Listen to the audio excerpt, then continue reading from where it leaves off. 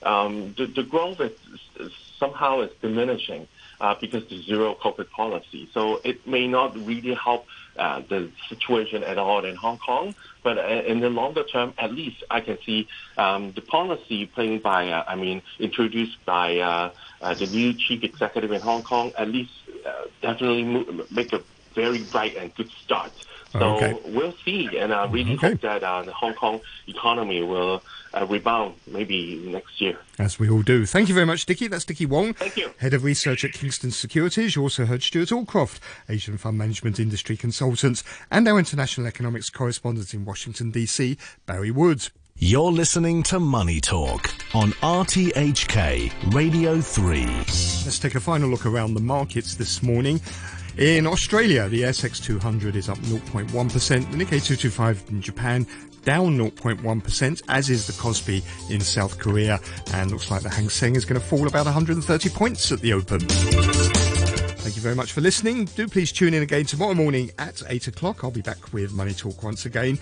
Coming up after the news is Back Chat with Jadis Wong and Brian Wong. The weather forecast, strong north to northeasterly winds, occasional gale force offshore. Those winds are going to strengthen during the day, and the showers will become more frequent as well. Temperature's going to linger around 21 degrees.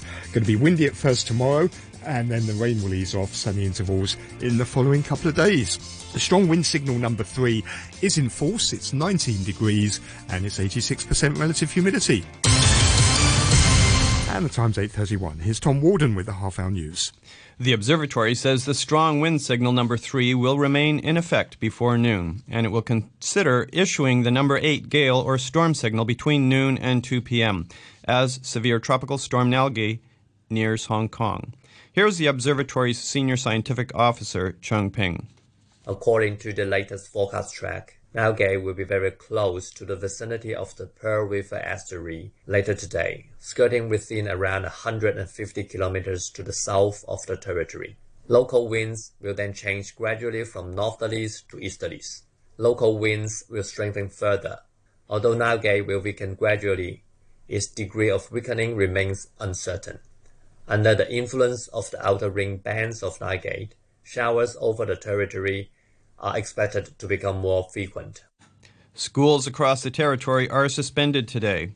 Some bus services provided by the Kowloon Motor Bus Company, as well as some ferry routes, are also suspended. Some of the biggest names in finance are taking part in today's Global Financial Leaders Investment Summit, despite the inclement weather, with the government hoping the event will send out the message that Hong Kong's status as a financial hub remains as robust as ever. The gathering is one of the initiatives aimed at promoting the SAR to the international community, with Hong Kong also holding FinTech Week and the Rugby Sevens. Stephen Phillips is the Director General of the government's investment promotion arm, Invest Hong Kong. All of these events alone are global in nature, but combining them, I think, will really send out this very strong message to business communities and wider communities across the world, and amplify the message by those that have been here that Hong Kong really is well and truly open for business. The new head and owner of Twitter, Elon Musk, has suggested the site will charge $8 a month to verify users' accounts. The billionaire entrepreneur tweeted that the new plan would upend what he called the current lords and peasants system and create a new revenue stream for the site. He wants to make the network less reliant on advertising. Previously, Twitter would hand out the blue ticks to profiles it considered worthy. Britain's former Health Secretary, Matt Hancock, has been suspended from the governing Conservatives after announcing he'll feature in a reality television elimination show filmed in Australia. Mr. Hancock resigned last year after hidden cameras revealed he broke coronavirus lockdown rules with an extramarital affair. The MP said previous instability in the government meant he'd turned down an earlier chance to appear in I'm a Celebrity, Get Me Out of Here. You're listening to the news on RTHK.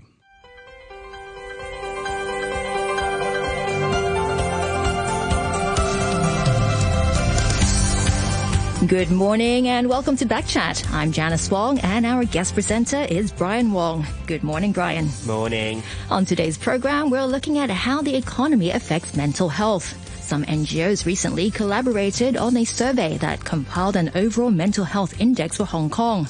After talking to 1,000 people here, they came up with a mental health index of 47 out of 100. That's down by just 1 point from last year, but it's 5 off the score of 52. That's deemed by researchers to be acceptable. The study also found the poor economy contributed to the decline. What's more, the government is now projecting the economy to have contracted 4.5% in the third quarter. So could the ailing economy cause a further decline in mental health in Hong Kong? What can be done to mitigate this? After 9:15, we'll look at the foster home care situation for children in need. Let us know what you think. You can leave a message on our Facebook page, Backchat on RTHK Radio 3. Email us at backchat@rthk.hk or give us a call at 233-88266. Now, to kick off our discussion this morning, we're joined on the line by Dr. May Lam, the Vice President of the Hong Kong College of Psychiatrists, and Vera Yuen, a Business and Economics lecturer at the University of Hong Kong. Good morning to the both of you, and thanks for joining us on the program. So, Dr. Lam, good morning. You helped organize this survey. Can you first tell us more about the study's findings?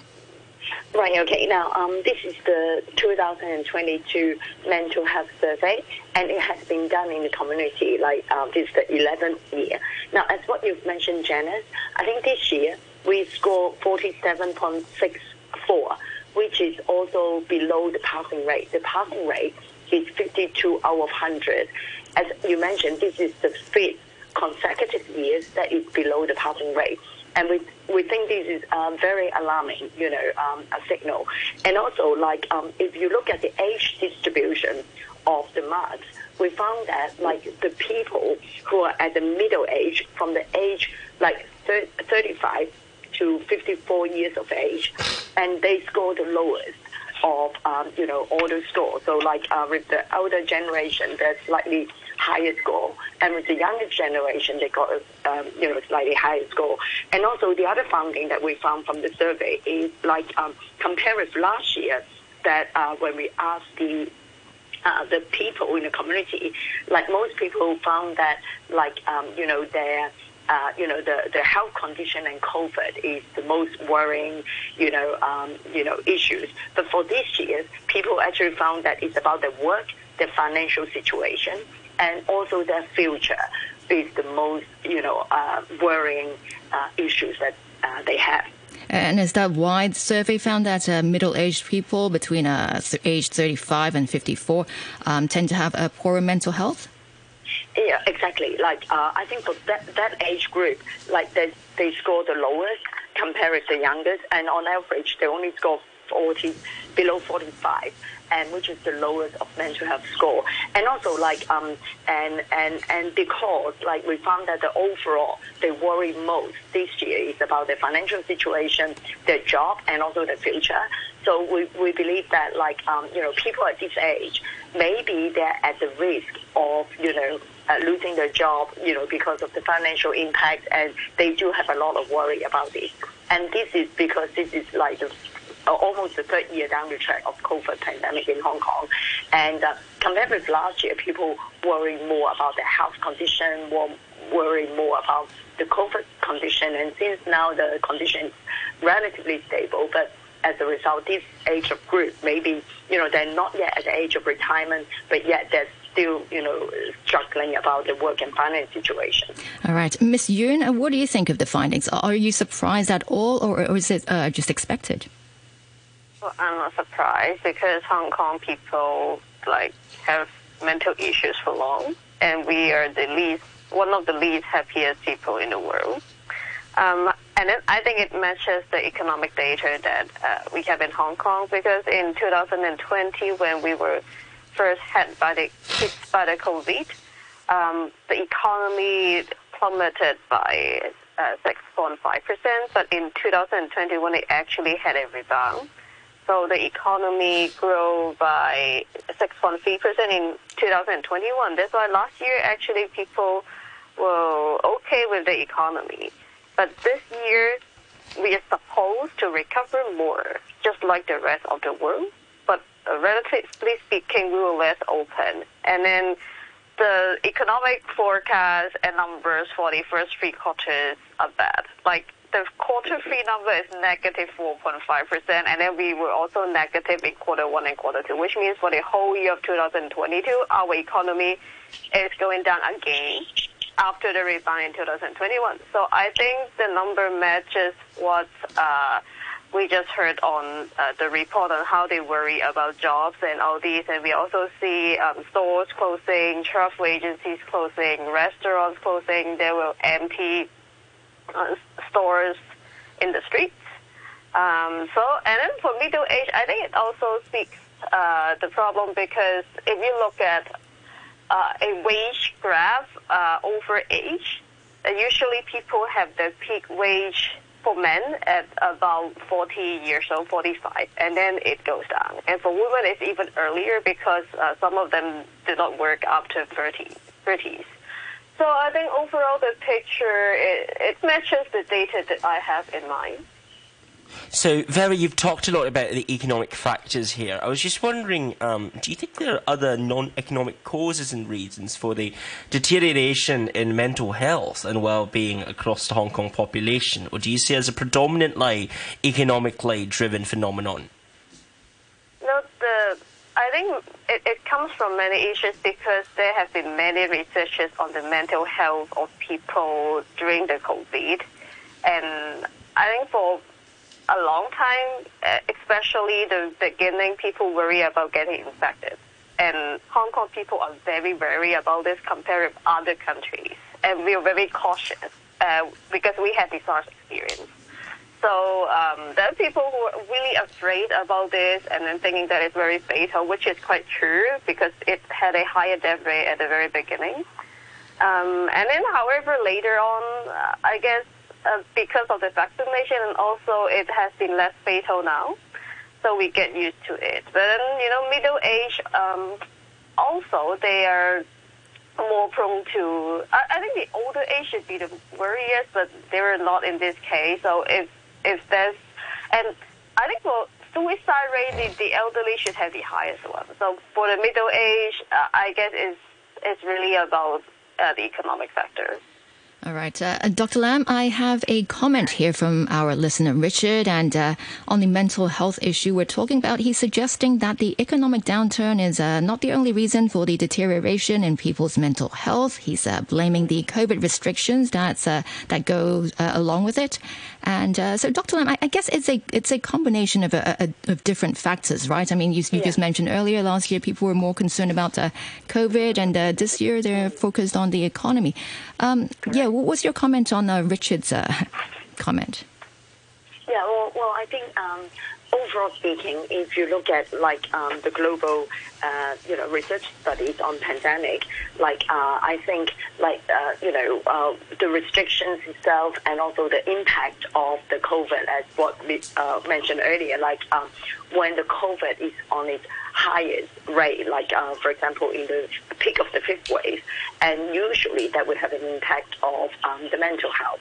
But of course, if you look at the global figures, across all the countries, I think the effect on the mental health is actually quite high. I think currently, if you look at there is about more than 30% of people globally have symptoms of anxiety and depression during after the COVID. And also, if you look at students, we have 20 to 25%, which is so every 1 in every 4 students or every 1 in every 5 students have any kind of mood symptoms of anxiety, depression in the pandemic, which is doubled before the COVID situation. So yeah, I think other risk factors, including causing mental health issues in COVID, global figures, including restrictions, the impact of COVID, and also isolation, how well you're connected with other people. The fact that you have contacted COVID, all these are known risk factors of that affect the mental health. So I suppose an additional dimension, May, and I'm just wondering if you don't agree with this, is essentially the ongoing stigma and general prohibition against discussions concerning mental health issues, where in Hong Kong, speaking about and to talk about one's struggles with mental health is seen to be a sign of weakness, a sign of even sort of unemployability. And this is a stigma that's really unhealthy. Would you not agree with that? Yeah, well, I think generally speaking, like in Hong Kong, before, people are not as aware of mental health issues, and for some people in particular, like it's a stigma issues. But then I think one of the interesting aspects, I think, that we did in the survey, when we asked people, this year, who would you will turn to if you have mental health issues, we actually got a quite high mark. A lot of people will mention about, asking for professional help, and they actually mentioned that they will seek help from counselor and social worker, which is, slightly better than before. But I think, I think you're correct that overall speaking, I think people still are very concerned about, the stigma associated with mental health. Now, this year we have more than almost 50% of people, 47.3% of people, actually said that if they have issues, they will go to turn to professional. Majority of people, talked about asking social worker and counselor, and also 20% of people who ask for, psychologists and psychiatrists for help. That's certainly a very reassuring sign. I was just wondering, Vera, you mentioned earlier on that, you see problems such as, of course, the downward trajectory of the economy, but also the pandemic controls at large posing a concern. When it comes to the youth in particular, now, obviously a survey doesn't show the youth to be the most affected group, but Vera, what do you make of the current state of mental health amongst Hong Kong's youth, especially teenagers? Right, okay. Now, this is a very interesting. Thank you, Brian, for raising that up. Now, of course, earlier on, I mentioned about the age distribution, a U-shape.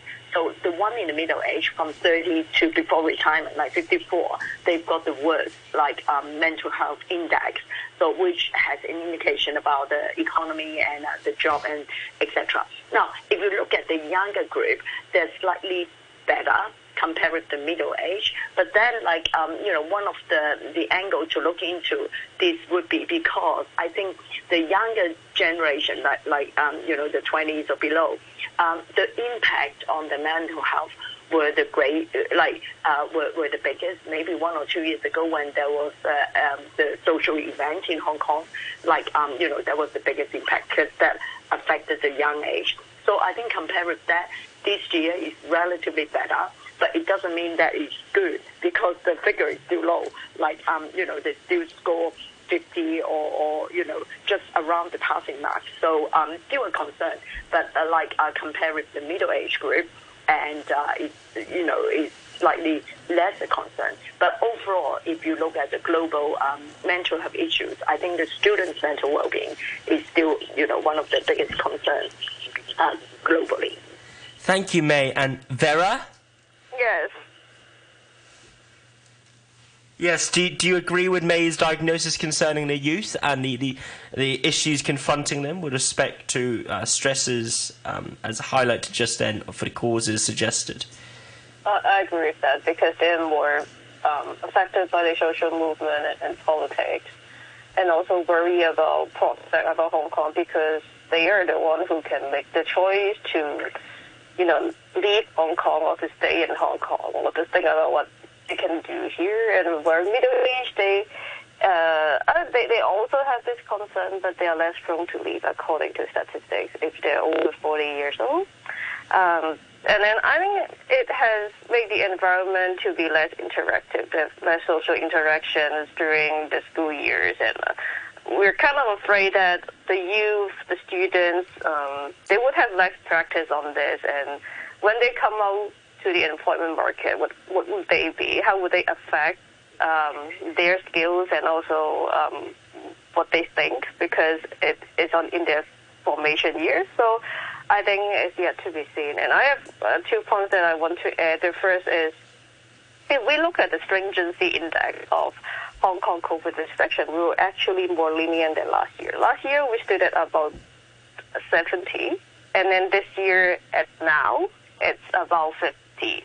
So we are less stringent in the COVID restrictions, but then people are less happy about this. So I think that's one of the interesting things that we can see. And the second thing is, I think the timeline of when we're being hit by the COVID is different from the rest of the world. We were hit the heaviest during the first half of this year, the fifth wave, while the rest of the world had it earlier. So maybe that's the case because the first half of the year, it created a lot of chaos, and we have seen, scenes of people laying outside of hospitals, and then friends and everybody getting infected. And that could also arise, the worries and anxieties among the people this year when compared with last year. And I guess one further dimension there is the availability of comparisons, because when everything was locked down across the world last year, it didn't seem so odd that we had to put on a mask and socially distance and also scan lots of codes when we went out. But now that, basically everywhere, or most countries and regions around the world have effectively all but reopened, it's unclear why Hong Kong can't do the same, and perhaps restrictions there are also engendering a large amount of pent-up frustration. And of course you always have virtual and online school, something that causes distancing and a sense of psychological alienation amongst the youth as well. So, Vera, would you agree with that? Yeah, I think so. It's relative. It's more like expectation, and then what you get at the end. So last year we had pretty stringent restrictions, but I mean the first, second, third, or even fourth wave, they are not really serious when compared with what we had in the first half of the year. So, but now we have more opportunities to interact. We can go to restaurants and bars till late, and then people can travel out. So it's already better. But I think different classes are hit differently. Like people in the lower class, they could have problems finding jobs and sustaining economically. I think that's also the reason. And then also we are losing the autonomy to on the COVID restriction, and that's pretty clear and true. So I think overall, I think the political situation, in addition to the COVID situation, would explain the whole picture. Right. And Dr. Lam, I just want to go back to your study earlier when you talk about how the economic downturn is having an impact on people's mental health. What kind of symptoms or illnesses are you talking about? Is it a depression and anxiety, or is there more? Right. Okay. Now, I think in the survey we've also looked into the signs and symptoms of anxiety. We actually found that about 15% of people have symptoms of anxiety and depression. So yeah, and those are the symptoms that we looked at. And does this usually mean they are absent from work quite often? What sort of impact does it have on their job, or are they employed? Right. Okay. Now we didn't look specifically about the absentees, the absences from work, in our survey. But we actually, when we asked them what actually is the biggest worry, as what I mentioned before, I think this year people worry about the loss of job and the future, and also the financial situation, and also because the survey was conducted in summer this year, in August. So, and that Hong Kong, we have gone through the most difficult part, which is, in March this year. Maybe people were relatively less worried about, the COVID, their health condition. But then when we are back to this new norm, then people, back to reality, they worry about, losing a job and so forth, in particular in the age group where, you're vulnerable, you're not yet at the age of retirement yet. If you have any job insecurity issues, it's very difficult for you to perhaps get another job, I guess. Right. Ms. Yuen, do you have an idea of what sort of impact, for example, if mental health issues in the workforce can have on the economy?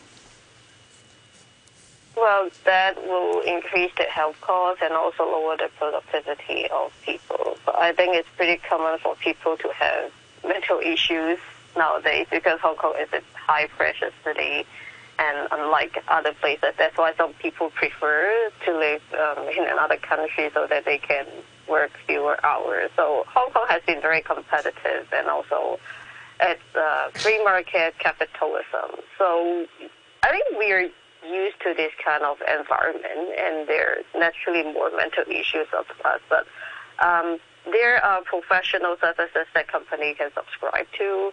It's just about whether there are enough stigma to prevent people from going to. And I think employees could be afraid that their employer figured it out, because I knew someone, a professor, who got this issue, and then she told the school, and then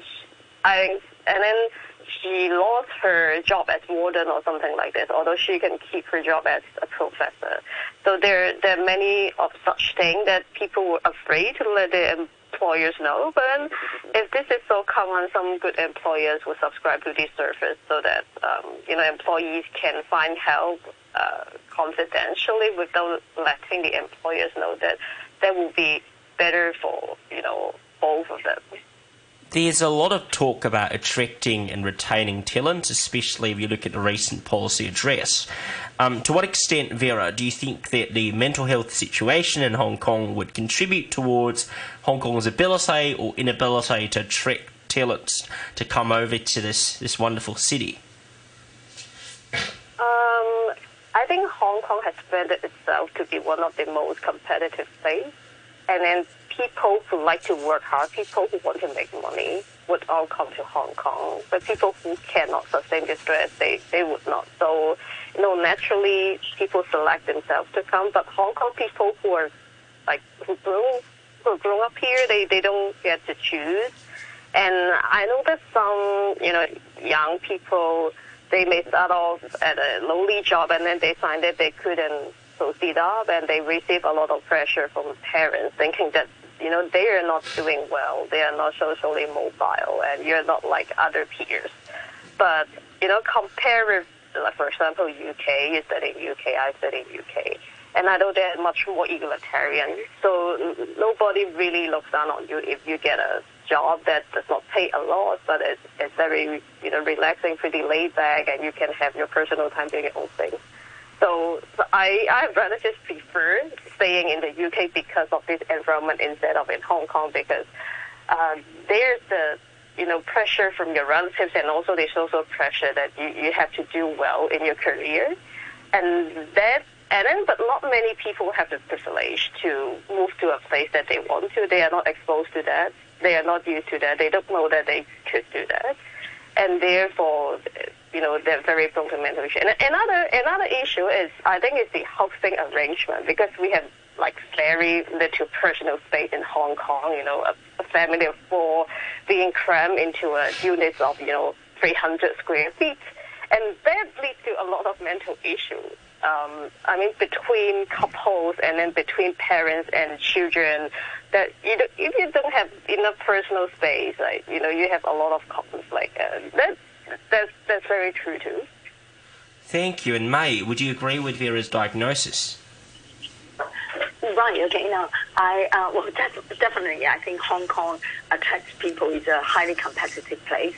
I think it attracts people, or there's a selective bias for those who working in a highly competitive environment. They choose to come to Hong Kong. And I guess also, it depends on your stage and your age of life, as to what you want to, make from Hong Kong.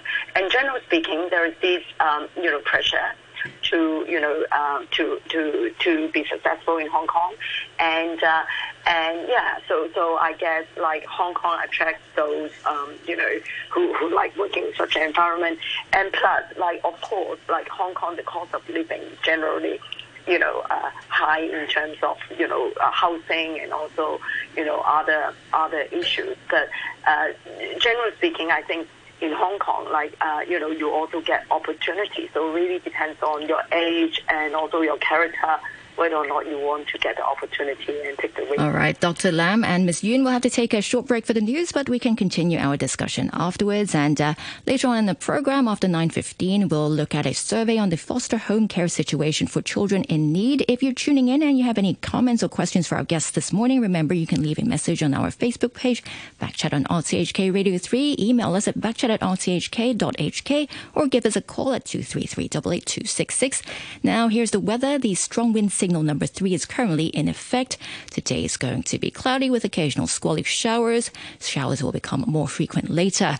And right now, the temperature reading at the observatory is 19 degrees, relative humidity 86%.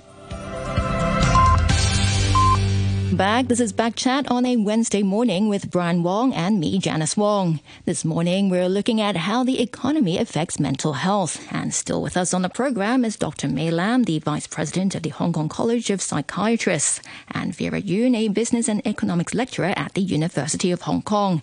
Now, in the first part of the program, we talked about the impact of the economy on mental health. Dr. Lam, let's talk a bit about what you think the government can do to help improve the situation. What's your suggestion? Right, okay. Now, I guess there are a number of things that we found from this survey that we did for this year. Now, because we're still below the passing rate, and I think that is an alarm. And I think with the age distribution, maybe perhaps the policymaker, they should think about, the various, things that they can address to the mental health issues, of different age groups. And I think, from these local figures and also from global figures, we know that, the mental health impact is one of the biggest concerns, after the post-pandemic. Now, as the pandemic situation is getting more stable, over the past few months, and I guess this is about time to look into, the aftermath, economy downturn and things which will affect people in all age group, in particular the one with middle age group. And I think continues to increase the public awareness about mental health issues, as what we mentioned earlier. So that people are more aware of the mental health issues, and so that they can go and seek help early if they have problems. And what about the Chief Executive John Lee's policy address? I mean, were there measures that you believe can help with the mental health issues you've been talking about? Well, I guess the mental health, I think maybe increase more the public awareness in mental health, and also if you look at the mental health in general, I think for minor issues, then to make people more aware of seeking help from the counselor, and also from the counselor. But then I think if you look at the specialty psychiatrists, I think still all the other specialty in Hong Kong, there's still a long waiting time to be seen by psychiatrists. In particular, if we look at the youth, psychiatrists, and I think maybe the government can look into more how to collaborate with the community to address the long waiting time issues for those who have who need to have specialist care. You mentioned the youth in particular just then, May. Could you clarify perhaps what is unique and distinctive about mental health provision or mental health service provision for the youth that differentiates it from, say, the adults and also the rest of the population, and what's lacking in that area in status quo? Right, okay. Now, if you look at mental well-being or mental health issues globally, we all know that, there is enough research and figures to show that, the mental health is an issue, in particular after the impact of pandemic. Now, I think in particular in Hong Kong, because, before the pandemic, we have the social movement in 2019. Now, if, of course, with people with mental health issues, they should go and seek help from, counselor first, from what we call step care, from counselor, from social worker, from psychologists, okay? But for those people who need, more expertise, more professional help, then they go to see specialists psychiatrists.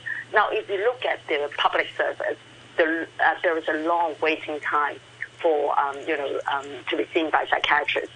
In particular, the child and adolescent psychiatrists, the waiting time is, even longer than the adult psychiatrists.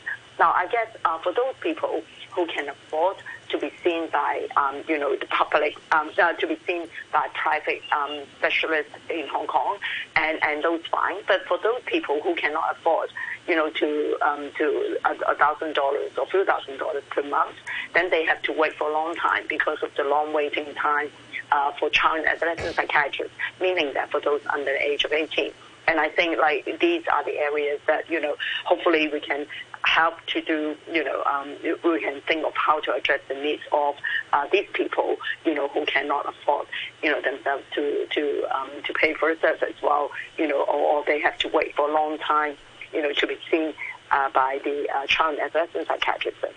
Thank you very much for that. And Vera, would you agree with May's prescription just then with regards to the youth?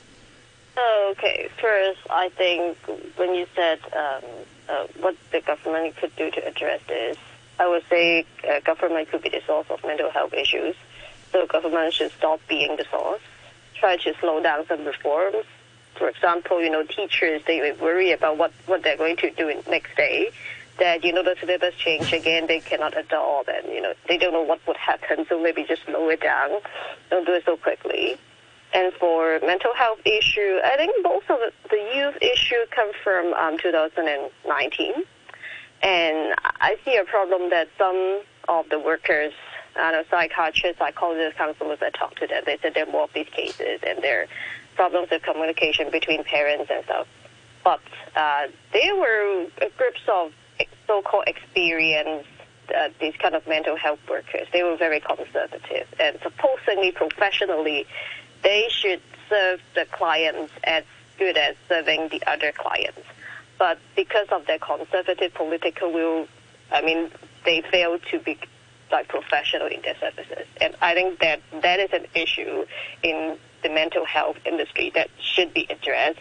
So there would be a list of people who are better at dealing with youth that have these problems instead of the normal, mental health workers, and they have to distinguish between them, or else, trust could not be built, and the service would not be effective. So, and also, I think she's right that for youth, the parents have to recognize that they have problems, so that the parents can bring them there. The youth themselves do not have the autonomy, so it's the education of parents rather than the youth that should be done too. And Ms. Yuen, do you know what other governments have been doing in other places to help tackle mental health issues in the workforce? How big a problem will it be if the issue of mental health is not addressed? I think in the workforce, I think in terms of psychology, they have one called occupational psychologist. But that is not that established in Hong Kong, but it's more established in places such as in the U.S., that they would address issues that are faced by employees, the work stress, how they interact with supervisor, job, sexual harassment in job environment. So they are trained in that area to help with workers, and also the human resources, they would subscribe to services to give them, mental health training, mental health workshop, how to deal with stress during work. So if you're in a big corporation, then the human resources would hold this kind of activities for the workers, and then, yoga class, that kind of thing. So it depends on the size of your company. If you work in a small or medium-sized company, then you probably don't have these kind of things. Right. And Dr. Lam, your study, the findings come as the government is projecting the economy to have contracted 4.5% in the third quarter. Do you expect this problem to worsen? This problem of mental health in the workforce? Yeah, well, I think definitely, because of the economic downturn, and also I think from the survey that we did in summer already, there is an indication of, the concerns and worries of people, in particular the middle age, like those before retirement. But yet we know that, with the economy downturn and the job security issues and so forth will be making a big impact on people in general, in particular those in the middle age group. Right. And Ms. Yuen, if that is the case, if Dr. Lam is correct, how much would this cost Hong Kong? You mean more mental health service? Yes, mental health service or the economy. Medical cost is something like you can always top up and always increase and say that it's not enough. So it's very hard to say because you always want better quality services. And then if you provide it in a subsidized price, there's always a queue, just like the public hospital, just like the public housing. So it's hard to say, you can use so much resources into it and that's not enough. There's been a lot of emphasis upon services and improving their provision in the discussion so far. But, going back to a point you raised earlier, Vera, you talked about the need for a mindset shift and also a broader awakening, amongst parents, amongst families, and just general alertness to the problems that exist amongst children. Now, Vera, do you think promoting awareness or efforts at promoting awareness in the status quo are working? Or do you think there are limits to current initiatives designed to tackle mental health issues in the city? And if so, what are these issues? I don't quite understand. So what are the limits or the issues with existing programs or initiatives designed to promote understanding and awareness of mental health? I guess in the Chinese society, it's still a stigma. It's harder to get help, and you don't want to reveal that you have that issue until it gets really, really bad. So people tend to find private services if they're in that problem. And in the whole health system in Hong Kong, they are pretty centralized. They don't encourage much, neighborhood support and all these things. So they use a pathological model and then do it top down, and then these are the services, they subsidize, you can go and queue and see whether you get it, that kind of thing. But I think it's the whole, the weight of supplying this kind of services, the support from the community, social capital, all these things. So they can have, I think some organizations, they have these kind of services targeted to a specific group of people, and we could have more of these, and also they could promote themselves more. They should have more resources because they could already deal with many minor issues at the bottom, and then so they don't have to always go to psychiatry and have to kill like 2 years. I think that would help relieve the burden of many. All right, Ms. Yuen, we'll have to leave it here for now. Thanks again for joining us this morning. That's Vera Yuen, a business and economics lecturer at the University of Hong Kong. And many thanks also to Dr. Mei Lam, the Vice President of the Hong Kong College of Psychiatrists. You're listening to Backchat. Call us on 233 88 266 and have your say. It's now 15 minutes past 9, and it's time for us to turn to our second topic today, and it's about foster home care services in Hong Kong for children in need. The Hong Kong Christian Service says there are currently not enough foster homes, and its latest survey shows that the situation will worsen further in 3 years' time. To tell us more, we're now joined on the line by Carrie Kong, the group's Chief Supervisor for Foster Care Service. And hi, good morning. And we'll also be joined by Dr. Eunice Ho, a clinical psychologist for Foster Care Service. And good morning, Ms. Kong. Let's go to you first. Can you first tell us about the main findings of your survey? Okay. We have find out 5 major challenges we are facing in our study. The first one is a severe shortage of foster family.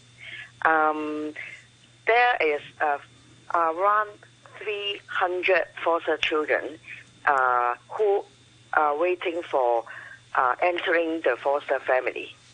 They need to go out of home care. And however, there is only around 30 foster family for them to matching. So there is only 1/10 of the children. The number of foster family is in a very serious shortage. Secondly, we are expecting to lose close to 20% foster family over the next few years, according to the data we received from our survey. There are 3 main reasons we can see. The first one is the health issue, because they are they are going to aging stage. And the second reason is the major life change in their life. For example, the foster parents need to take care of their own spouse or their own parents in their family. The third reason they don't want to, they can't stay is because of the lack of recognition in the society. And the third challenge we can see is the aging, as I mentioned before, aging of the foster parent. There are more than 40% of our respondents is over 60 years old. 60 years old. Around 45% of them have been serving for more than 10 years. So they think they have to take the time for retirement. I think, and then the next one is they think the support and the allowance is not insufficient. And the last one is we face the difficulty in recruitment because of the huge responsibility for taking care of the children, because of the insufficient foster care allowance, and because of the public concern and the lack of public concern and recognition. And that's the summary of our finding. Right. Let's go back to Dr. Ho first. Good morning, Dr. Ho. Good morning. Okay, we've just heard about the difficulties in recruiting foster families. Can you give us a bit of background first? Can you tell us about the situation of some of the children who require foster care homes? Yeah, actually, most of the foster child, they were placed in our service, those children who meet need in the families because partly their families are facing different difficulties, like severe psychiatric condition, or their parents are imprisoned, or they are being abused in the childhood. So this child needs to be protected in a residential service. So therefore, this child sent to our service. Right. So how important would you say a foster home is for these for children's development? I guess according to the family background that I mentioned before, we can say that it is not safe for them to live or to stay with their families. So it is important for some childhood residential service.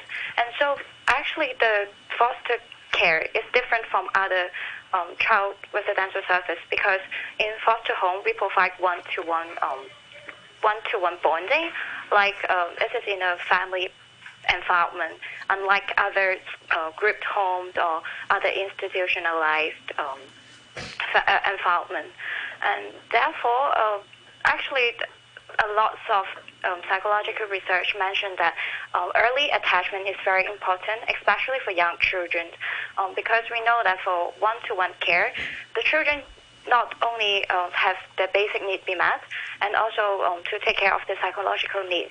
They know that they are being cared for, they know that they are being loved, and it is very important for children to build a positive self-image and learning how to relate with others, and it is great for them to develop in a positive way and let them to fit in the community. Right, okay. And Ms. Kong, earlier you talked about how it's difficult to recruit new foster families. Why is it so difficult to recruit new ones? Yeah, as I mentioned, we do a lot of promotion program for these years, and we still thinking there is maybe 900 shortage of the foster family, because I think in Hong Kong the land is limited is the huge problem in Hong Kong. Before we recruit a foster family, and when their daughter or son getting older and they move out, and we can take care of the foster children or one more foster children. But nowadays, because of the expensive cost, they need to stay at home even when the adult are getting married. So this has limited them to serve in the foster care service. And the result we received is many people mention there is a very huge responsibility for taking care of the children, especially taking care of others' children. They think I better go to work in the market because I can get a day off, I can get the employee insurance in the market. But for the foster parent, what they only get is several thousands of the incentive.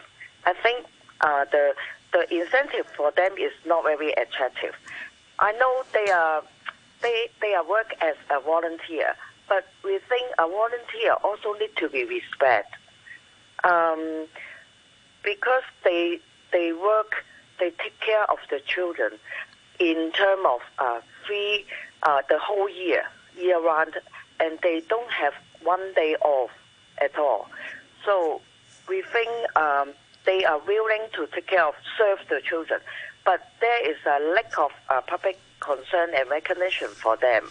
For example, one of our foster family shared that she bring the foster children who was suffer from ADHD, and then the attention differences, and then they go to the restaurant. The people look at her and question how you educate your kid who is screaming in the restaurant, and the foster parent have very deep set in her heart because of the confidentiality. She can't tell anyone the kid is foster children have suffer from ADHD, but the foster parent is always suffer from the bad attitude of the people in the society. So and hence their awareness, the existing of foster care service is very important, I think. Right. And earlier, Ms. Kong, you mentioned, you talked about incentive payment. Are you talking about the incentive payment that foster families get, which is like around, $4,898 right now? That's and true. then they also get a monthly maintenance grant of, $6,530. And according to your survey, this is just not enough for them? Yeah. According to the survey,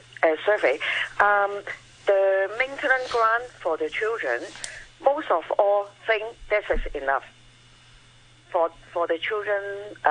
The food, the clothes, something like that, for transportation. But what they mention not enough is the cost for their extracurriculum fee or the tutorial fee.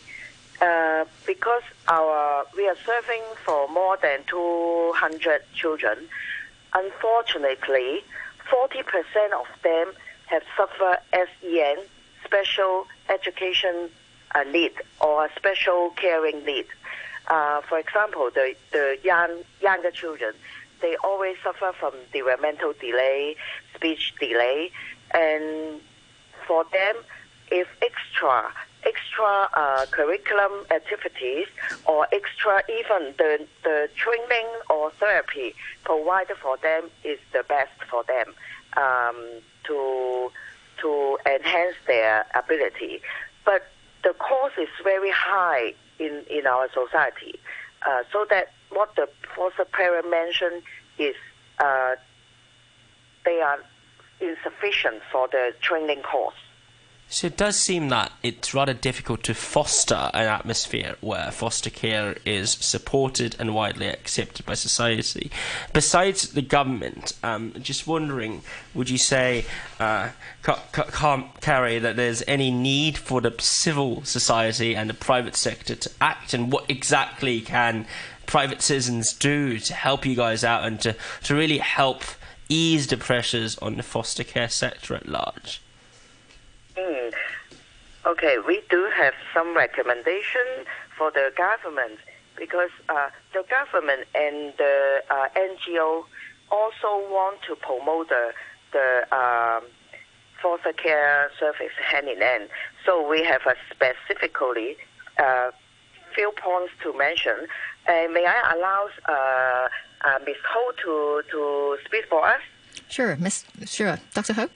Sure. For the recommendations, we have three main recommendations.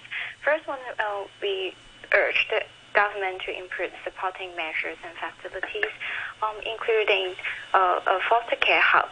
We think that a foster care hub could provide some occasional foster child care service and to reduce the pressure of caring for the foster children alone. As Ms. Kong just said, a lot of our foster parents work 24/7, and it is, we can all know that it is exhausted. So they all need some time to take a rest or need some support. So maybe a foster care hub can help with that. And also, we urge the government to establish a network for building some relief family network for the foster family. So some parents can provide occasional care for the children when the foster parents is not available. The second recommendations could be to increase the foster care allowance. As Ms. Kong just mentioned, actually the allowance may not be enough to provide extracurricular activities like for attending tutorial class or some therapeutic training. So it would be great if the allowance could cover that, and also to formulate a clear and transparent inflation link mechanism to review the allowance. We suggest that the incentive payments of foster parents could be increased to around $25 per hour, which is on par with the volunteer child care in the community. And the last one, we urge the government and to work with the private sector, like to launch some activities or some scheme like foster care friendly card that may give some discount for our foster parents. It's not only to give some discount for our foster parents to recognize their efforts, but also to make the society know more about the need of the foster children and draw more public attention. We guess that it will be a lot easier if the society know the need of the foster children, and they will be more willing to join and be a foster home. All right, Dr. Ho, we'll have to leave it here for now. Thanks again for joining us this morning. That's Dr. Eunice Ho, a clinical psychologist from the Hong Kong Christian Service. And also many thanks to Ms. Kong. She's Carrie Kong, the Chief Supervisor for Foster Care at the Hong Kong Christian Service. Many thanks also to you who commented today, and of course to our guest presenter Brian Wong and producer Yuki. Now here's the weather. It'll be fine and dry. The top temperature will be around 21 degrees. And once again, the typhoon signal number 3 is in force, and right now it's 20 degrees, relative humidity 89%.